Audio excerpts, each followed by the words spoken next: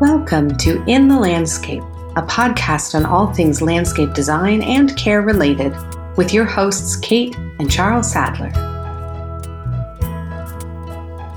Hello, welcome to another episode of In the Landscape. I'm your host, Kate Sadler, and with me in studio is my co-host, Charles Sadler. Good to be here. Good to be here. We are here on a Sunday afternoon. No, sunny afternoon. It's not Sunday. We're recording during the week, but we are excited to be in studio bringing you another topic on landscape design, care, travel. Memories of travel.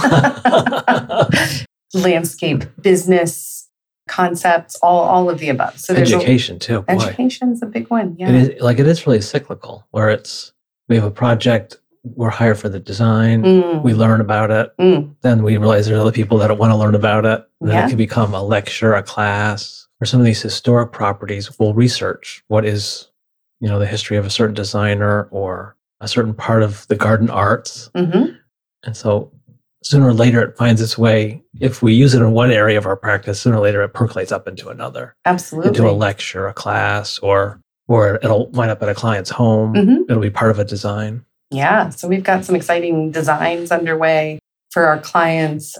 I think, have recently been asked to be a guest on another podcast. Oh, right. So we'll look forward to, I just want to make sure the recording is done and we have a release date. So we'll be sure to announce that on our podcast. I just want to make sure everything's in order before I mention the name and get too carried away. Oh, right. The person had lots of interesting guests from institutions, organizations that I'm familiar with. So it's neat to see. Needs to be part of that. Oh, it's always nice to be asked. So we're excited about that. Slowly but surely trying to get our YouTube channel so that it's on par with some of the other media that we do. So we're really consistent with the podcast. I've been a little less consistent with some of our produced videos, but there's a lot of great information on our YouTube channel, a lot of hands-on videos, basically. Right. I mean, some of it's somewhat like it's not a highly produced video, but it's like me in the field doing pruning, visiting properties. Yeah, which is a lot of, hopefully what it does is helps provide some visual accompaniment to a lot of what we talk about on the show. So that should be interesting. But we're going to try to get some of the production elements up and running. If you haven't been over to our YouTube page, you can look for us under King Garden in the Landscape. Awesome. Okay, so we've got it all there. So we have the name of our design business and of the podcast, which we're very proud to have going for well over a year now. So thank you for tuning in and listening. We're excited to have you here.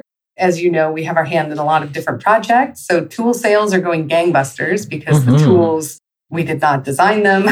They are not our brand, but we're happy to be retailing them here in the U.S. So we did the selection process. We did. We got to go shopping for tools. Nothing too bad about that. And we settled on Bergen and Ball and their gorgeous hand pruning tools out of England, a very old company that is endorsed by the Royal Horticultural Society, and especially the line of products with the Sophie Conran sort of design aesthetic.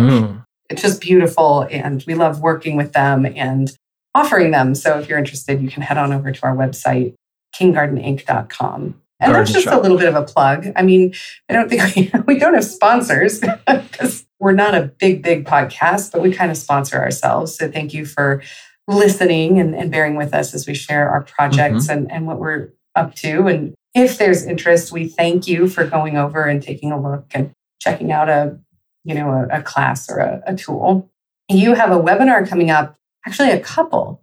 So we're working on our own primarily asynchronous landscape courses. We were really ambitious. We had a whole bunch of titles we wanted to release, and we've slowly scaled back, and we're doing a really careful, thorough job and then unveiling those. Right. So if you're interested, if there's a topic you haven't seen yet on our website, feel free to check back or let us know that you're interested. But if you want to see Charles do some live teaching, if that's of interest, you're doing a webinar for I think it's the LA Expo. Right, which is the Landscape Expo. And so folks can go over to their website, which I will pull up in a second. And they've been doing scores and scores of live classes, of webinars, what started this summer. Well, and like many of us, they had a whole different model. And I don't know that there's a whole episode in it, but there is something really, there's some elements of the landscape business that we've seen do pretty well, but there's a whole side to the business, which was the expo and conventions and getting together and networking at things like Mance, I think is one. Mid-Atlantic Nursery. Yeah, and then this one in LA that they've been put on hold. So they're there to help us, meet other vendors and figure out where the industry is going. And so they're innovating as well as many of us and trying to find ways to offer, value to the people that would have been interested in going to the event. So they have a webinar series currently going, and you can find them at thelandscapeexpo.com and then search for Charles. He'll be presenting on November 18th. And it's going to be a pruning focus, right? Selecting excellence, which is really what pruning is all about. And, the excellence that is innate in the plant and that you want for your aesthetic. Right. And it's really about the selection process. Because what you leave when you're pruning is just like editing. It's very important. Like some of these well-known writers, they would keep removing basically. And then what's left is really what's essential, nothing more. And we'll link to these as they get, you do the live webinar. And then once they're done, there's like a recording that we try to make available through our website. So you can link to these content providers as well as to our classes if you're so interested. So another organization we work with is Half Moon Education.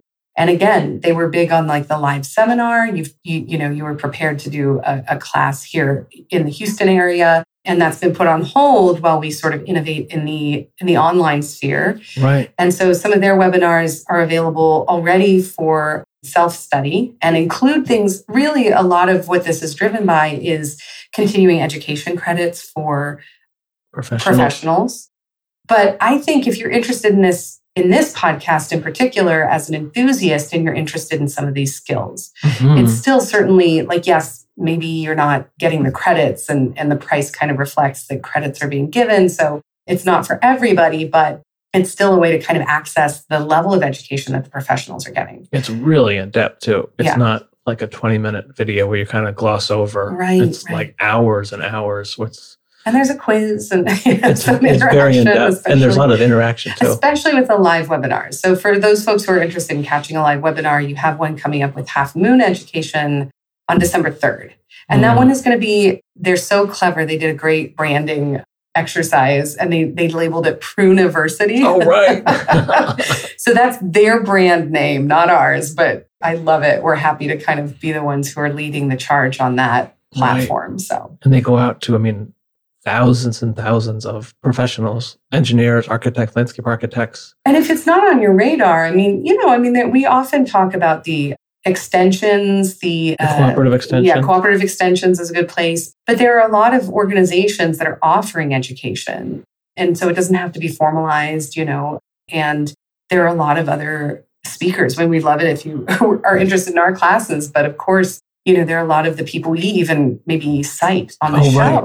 And it would give you an opportunity to kind of hear from them directly. There's a Facebook group that I'm like the host of. So it's an interactive, people share questions, pictures of the garden. It's all about pruning. Admin. Yes. Which is called How to Prune and Why Didn't It Bloom? That's like fun. Because they're related, and so that's open. It's a private Facebook group, so anyone can join it. But the posts aren't. It's like internal. Right. Yeah. So everyone in the group sees the posts. So it just sort of cuts down on the spam more or less. Yeah. And there's people from around the world. So that we really try to post.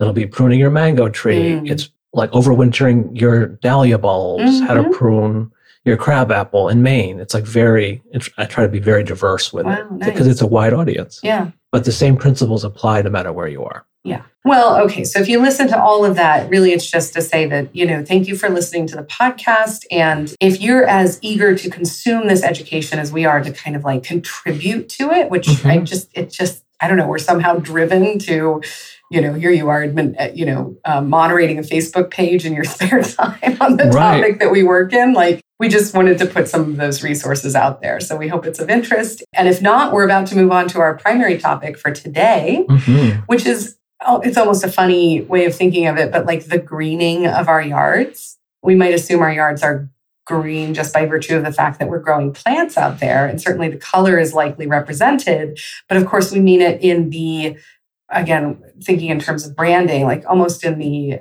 in the way of like ecological minded gardening and landscape design and care. Because it can be, there's a lot of pollution and poor practices in the landscape business that they have occurred, they still occur, and there's progress, so it's good to focus on the positive. But I mean, cutting an enormous lawn with a combustion engine, that is not good for the environment. I mean, it's not a secret. No. So it's not saying like you should have no lawn, or forget where the client was, but the backyard, they wanted to be sort of a nature sanctuary with lots of pollinators, and they were very ecologically minded, but their front yard was quite small. And they said, I'm not ready to give up that lawn, I mean, there were trees and shrubs. It wasn't just lawn. But so, I mean, moving in the direction of things other than traditional lawn, and on the Green Building Council, which is usgbc.org, their suggestions are, if there is lawn, to have a drought-tolerant lawn. There's all different types. At that new Houston Eastern Glades, that lawn is zoysia. There's the different types of fescue, which is like very fine blade, which there's no mow grasses, but there's also fescues that you mow that would the average person wouldn't know the difference. That's drought tolerant. So there's ways to radically shift your landscape, or there's also subtle ways, and they all have benefits. Yeah, well. And it can be a combination of those. And it might be, I think sometimes the thing about, this is going to sound terrible, the thing about like these ecological advances is that there's often a tipping point at which they become more affordable, more feasible. Like the downfall as a human being is that there's certain things that are like convenient or expedient, or so the decombustion engine lawnmower that mows the lawn, like I'm not going to do a push mower on my, 1/4 acre property, which is terrible because it's not ecologically mindful, but it's just, in many ways, it's just reality. And so it's almost like there's almost like an inertia unless we're working together or we're given small steps that we can take. I think a lot these days about something like reducing waste, the tons of waste that I produce every year as a consumer. Right. Not good, right? So we're composting. Of course, we recycle. Packaging. Yeah. And we recently, it's neither here nor there for our listeners, but we recently changed our diet to not include animal products. And so all of a sudden, there's a lot less packaging to some of the food. It's like the waste is really like, it doesn't go in the trash can, it goes in the compost, and then you're done. Right. So it's like, because the fruit or vegetable, it's already packaged. Yeah. Like it's the banana. Yeah. Is the package. Which again, it was just a personal actual health choice for us. And so that's where we are. That's not the primary topic of this podcast. But the thought of reducing my waste, I think, felt intimidating ahead of time because, it's like we have a baby in diapers and yes, I'll try the cloth. I don't know. So we're all being sort of pressed to make these choices. And so what are some things we can do that are practical for the garden to begin with? And as you said, I guess empowering people to make small incremental changes rather than saying, you got to tear it all out and do xeriscaping or you're nobody. Right. Which is not so reasonable. No. Now, if it's a new project that you can say, okay, we're building a new home or renovating. And then sometimes there is opportunities, like on the projects we're working on, where it is pretty significant renovation landscape projects where make sure all the lighting is energy efficient. That this one lighting company was saying, in the southern U.S., outdoor heaters are popular because it doesn't get that cold. And you're not going to sit in New England. You're probably not going to sit under a heater. It's way too cold to be outside in the winter. But in the southern U.S., so the heaters have timers. So it's not, part of that's it's not a fire hazard. So it's an overhead heater that's built into the ceiling like of a pavilion. And so it'll after 30 minutes, it'll automatically shut off. And that's also energy efficient. You don't forget about it. Well, and I always feel a little better about our massive air conditioning use here in Houston because we have the option to do wind energy as our source. However, wind turbines hurt birds. So I mean, there are trade-offs, and we don't mean to say like it's one size fits all or that it's necessarily easy to make these adjustments. But as you say, one can be mindful going into the design process. We've talked in other episodes about reclaiming materials and that can be a good way to get there. One of the things I kind of wanted to talk about in this episode personally, because we do talk about using natives and thinking about planting in drought-tolerant ways. But I was blown away. I think we were watching Gardener's World, the program from England that is hosted by Monty Don, which we've talked about on the show before because we're fans. But there was a woman who was showing off all of her water reclamation exercises in the landscape. And she talked about the amount of water that like goes through the hose per second or something. And, so what is it we can do? How tolerant are plants of kind of like reclaimed water? There's the term gray water, which I think is poor marketing, unfortunately, because it just sounds unhealthy. You think it's going to have like soap bubbles? Yeah, like if I save my bath water, can we really be using that on the indoor house plants, or should I change my soap? And then all of a sudden, the world is like open to me saving all this water. Right. So there's all types of guidelines. So like the Green Building Councils. There's another one. It's en.reset.org, which happens to talk about how to reduce your ecological footprint. So there are definitely guidelines. And on the Green Building Council's website, it talks about all the different water uses. I think it says the average American, which is like not something to be proud of, consumes about 70 gallons of water a day. That includes like watering a vegetable garden or a lawn. And I mean, so 70, imagine a gallon holding that container. It's 70 of those in a day. So the shower, the toilet, bath, washing dishes.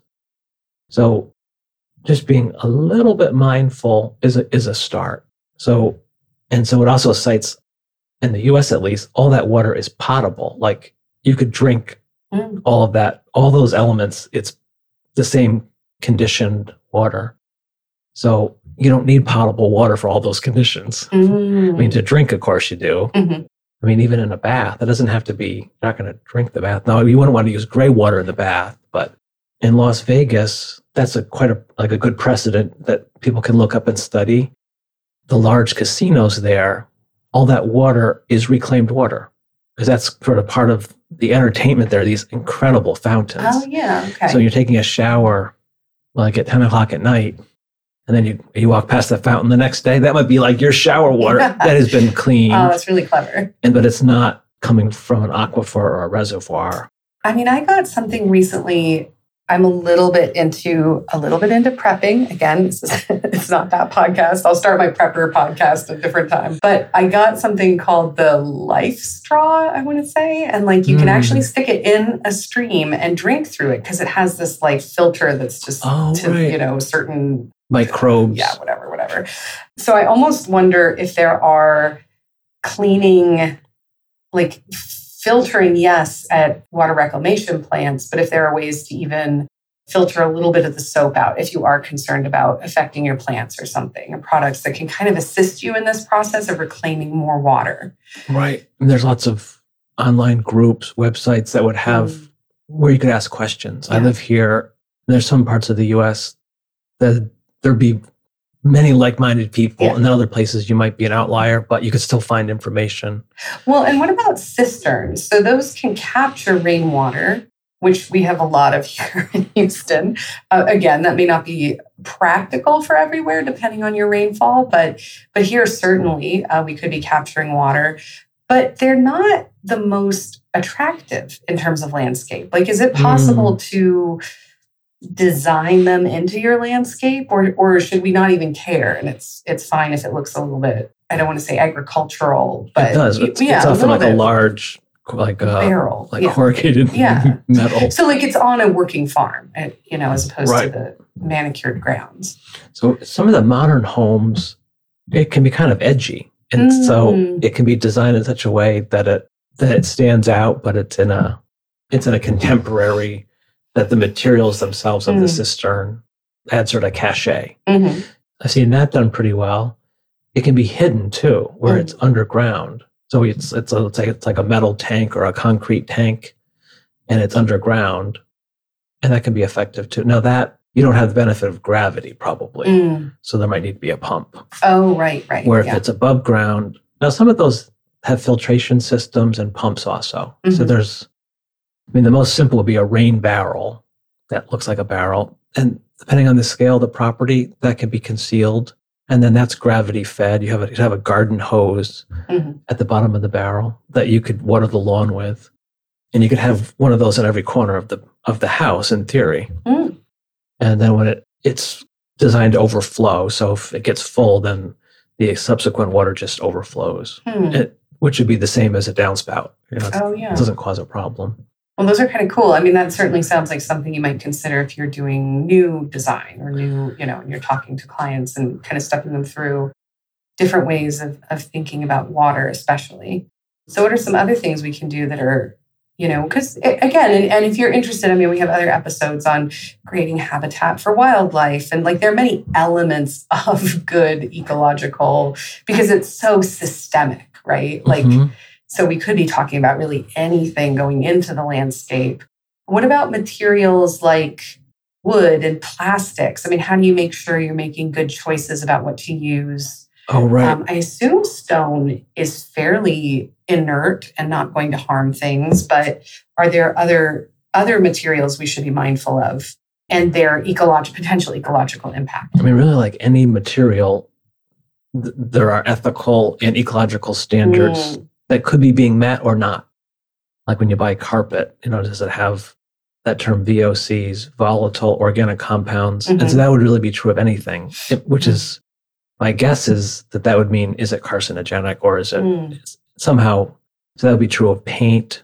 I mean, naturally occurring materials, I don't think would have that. But for wood, if anyone's gone to a lumber yard in the last number of years, things will have a label on them. FSC is one of them. So that's the Forest Stewardship Council. And so that there are certain guidelines. It would be like the Green Building Council. Is that timber being logged and are there sustainable forestry practices, which would be regenerative forestry, replanting. Which is good for the environment and the industry, I would think. I mean, there is a finite, I'm sure that I don't know, in the 1800s, I'm sure they thought it was never going to run out. But we know today that resources run out if we're not able to replace them. And so it's just logical that, I mean, there may be really nice wood in the big old growth forests, but once those are gone, they're gone. So why not have fast growing, high quality lumber trees that you can grow in an area that's their purpose. They're being harvested. So, and there are unsustainable, like where tropical hardwoods are being unsustainably harvested, but there's also sustainable forestry and all these, there are sustainable practices throughout the world. And so just because it's a tropical hardwood, I mean, some of those are, to my knowledge, ecologically sustainable. They don't need to be stained. So you don't need like an oil-based paint that it's its own preservative that would travel a long way to get to your house. But if it's going to last a long time, if it's going to last many decades instead of a decade, and so a design professional can help you weigh the pros and cons of that. And same with stone. And there's gravel and other stones that the quarrying of them or the harvesting does ecological damage, does erosion. Oh yeah, we have talked about that. Then there are generally, most industries, there is some type of a guideline, some type of an organization. Like for landscape architects, they produce guidelines. So beneficial, the Green Building Council, depending on your country. There's plenty of good guidelines out there. And that if you're working with a professional, you could ask them, do you follow these? Do you know about these? So it's not the major gist of our practice. I'm always aware of it, and I always try to steer it in that direction. And some clients ask for it, and then we go even deeper, where 100% of these plants are going to be native and pollinators. Well, just from a practical consideration, especially if you're listening and you're planning a design or you're working with a client on a design, because some of it is about setting expectations. Like, electric vehicles, I'm not sure today well, certainly if I wanted a Tesla, it might cost me a lot. But in some cases, I think maybe they're more expensive up front. And then obviously you're saving money on the gas component. But if you're on a budget, I mean, you're not ponying up for the electric vehicle right away. I think in California, you're going to have to eventually in a few decades anyway. But again, it's like we're all moving that direction. But maybe you're not an early adopter of the new technology because it is prohibitive. But having the awareness and planning can help budget in that direction. Because I do think in a lot of cases, in addition to being, and again, I hate saying it, but like being hard to do, it can sometimes be expensive to do. And then I know for myself, then it's like, well, I'm just going to give up and not pursue this because I can't. So So to steer a little, some of these suggestions for how to green your house, when it talks about the inside is a fair amount. So buying things that are used, so like used appliances. So, I mean, some of those you buy a very high quality piece of equipment. It could be better than a new one of lesser quality. So if you're building an outdoor kitchen there are markets, I know like in the restaurant industry, if you're setting up a new restaurant, you can buy a new or a used appliances are at a very high level. Sort of $90,000 range, it's $30,000. And so that would be true on a consumer level. Maybe it's $3,000 instead of $9,000. Oh, that makes sense. Sure. And for the materials, curbing and other types of stone are very popular. So like a granite curb from the Midwest, it served its useful life for 100 years or more. If the materials are locally sourced within a couple hundred miles of where you live, let's say, that's quite sustainable. And so they might not be as easy to work with. We've talked about that before. So there's always pros and cons. But some of the projects we're working on, we meet with a contractor. Sometimes there's another landscape architect. And we sort of go through the checklist of the pros and cons. On the bigger projects, we get multiple bids. And it's helpful to see the professionals only can suggest what they know. So you talk to multiple professionals, they each have their specialties. And I've gotten insight that way. They'd say you have to do it this way because in their head, they've never done it any other way. And there's often, this other person says, this is the common way to do it. It's going to be real expensive. This other way, it's going to be less expensive. We might have to fine tune it. Like this patio might settle. So every 5 years, you might have to reset, which would be a minor adjustment, but it would be like 50% the cost. So it's sort of part of the design process and steering things to be more ecologically minded. Great.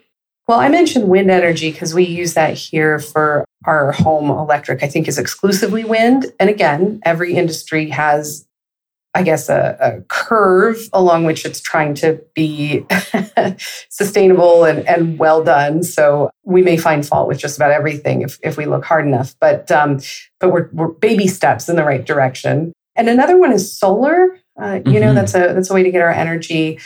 I do know my perception of solar is, for example, there's like those little fountains that you can put in a pot that are solar. And if they're in bright sunlight, they'll have a little bit of the moving water. And it's really nice. Like a water fountain. Yes.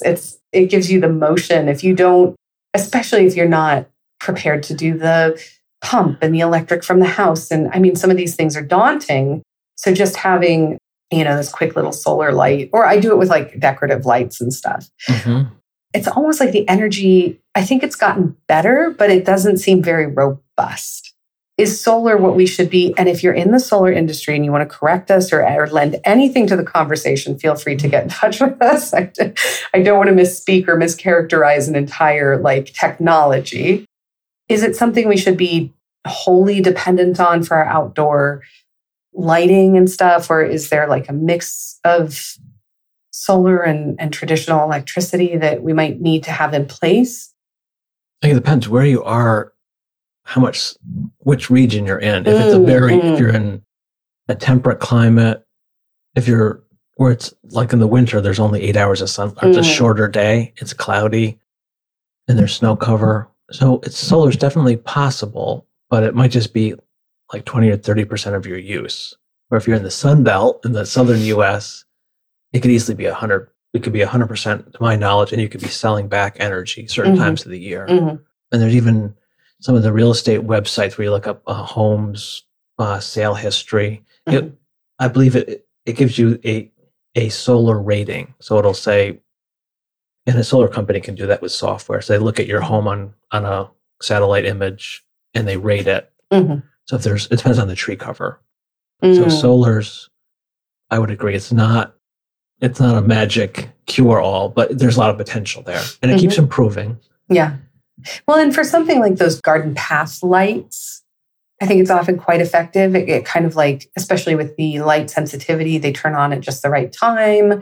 They give just enough light to kind of like get you through that, the hours that one tends to be in the yard if they're in the yard after dark. And then, if they don't make it quite until dawn the next morning, it's not the end of the world. So I know there's something kind of magical about how they sort of like come on as the light gets low enough and you haven't done anything. They're not like drawing energy from the house. They've just sort of built up this store of energy in their solar cell. And then lo and behold, they're lighting the path. So I do think it's a neat technology. I mean, there's the townhouse in New York that we lived in, we had solar lights that attached to like the garden shed to an alleyway between the buildings. Oh, because those were motion sensor. Oh, it was motion and light. And so they didn't just come on.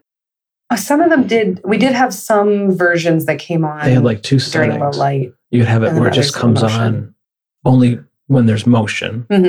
And some of those, when those were in full sun, they were fantastic. Yeah. And then the ones that were in part sun wasn't as effective. Right. So you do, we recommend that sunshade study for plants. And, if there's a place where you think solar would do the job, especially because running lines from the house might be, prohibitive, expensive, there's whatever. No wiring is so. Yeah, it's really great. I mean, at some pretty high-end property projects I've worked on, they had that same type of solar. And it was like full sun. They're relatively handsome, that there's no wiring, that nothing can ever go wrong, really. Right. And then if after 1 or 2 decades it fails, you can replace it. It's easy to replace. Yeah, because you can do it with a screwdriver. It's not, you don't have to hire a specialist. All right. So anything else to let our listeners mull over in terms of this topic? Well, the sun and the shade in warm climates, having shade from deciduous trees, that is quite an old practice, but I mean, it's not done that often, actually, like with new homes. So to have the central air conditioning, you don't have to do it, but it's very beneficial. So the air handlers, the air conditioners, those ought to be in the shade, ideally, not in blasting sun. And then to plant shade trees on the east and the west sides of the home that are, depending on what climate you're in, but in many climates, if you're in the subtropics or in temperate, having those be deciduous. So then in the winter, the sunlight, you get passive solar. So the sunlight warms the house in the winter since there's no leaves. I mean, our home in Texas here, we have that on the east side of the home, I think. It's very effective. On the west side, we planted trees. So it's gradual. And we want some sun on that side. Right. Yeah. So there's very simple steps. The Arbor Day Foundation, they have an animation type video where it shows the benefits of planting shade trees east and west, and then planting evergreen trees for a winter wind block. And I think it's like depending where the prevailing winds are coming from. We get a lot of prevailing winds here. That's so in Texas, for sure. The wind is not a factor. Like it doesn't chill the house. It's not that type of wind. True. Yeah, where like in the Northeast or in a temperate U.S. Midwest or Northeast, you have evergreens in New York, I know it's like the northwest side of the home is where you get very strong winter winds. And so that breaks the wind, and that would lower your heating costs in the winter. There you go. Sure. All right. Well, thank you for joining us for another week of In the Landscape. Grateful to be here and put out a little episode for you on the topic of greening your landscape design. Anything else to say before we sign off? Well, that native plants, they tend to use less water and be more resilient to extreme weather. So that's generally a good choice. You can't go too wrong with a native plant. It's possibly the best place to start. You can just head in that direction and then keep going as much as you're able. So thank you for listening. We hope you get a chance to enjoy your landscape sometime soon. And until next week. Thank you. All right. Bye-bye. In the Landscape is brought to you by King Garden, a full-service landscape design, care, and education company. Enjoying what you hear on our podcast? We encourage you to subscribe, rate, and review wherever you listen. We'd love to hear from you, so drop us a line at connect@kinggardeninc.com. We welcome show ideas, gardening and design questions, and always corrections. We travel all over North America giving garden talks and leading trainings. Check us out at kinggardeninc.com for our speaking details, and also take a look at our online course offerings for more in-depth explorations of topics covered on our show.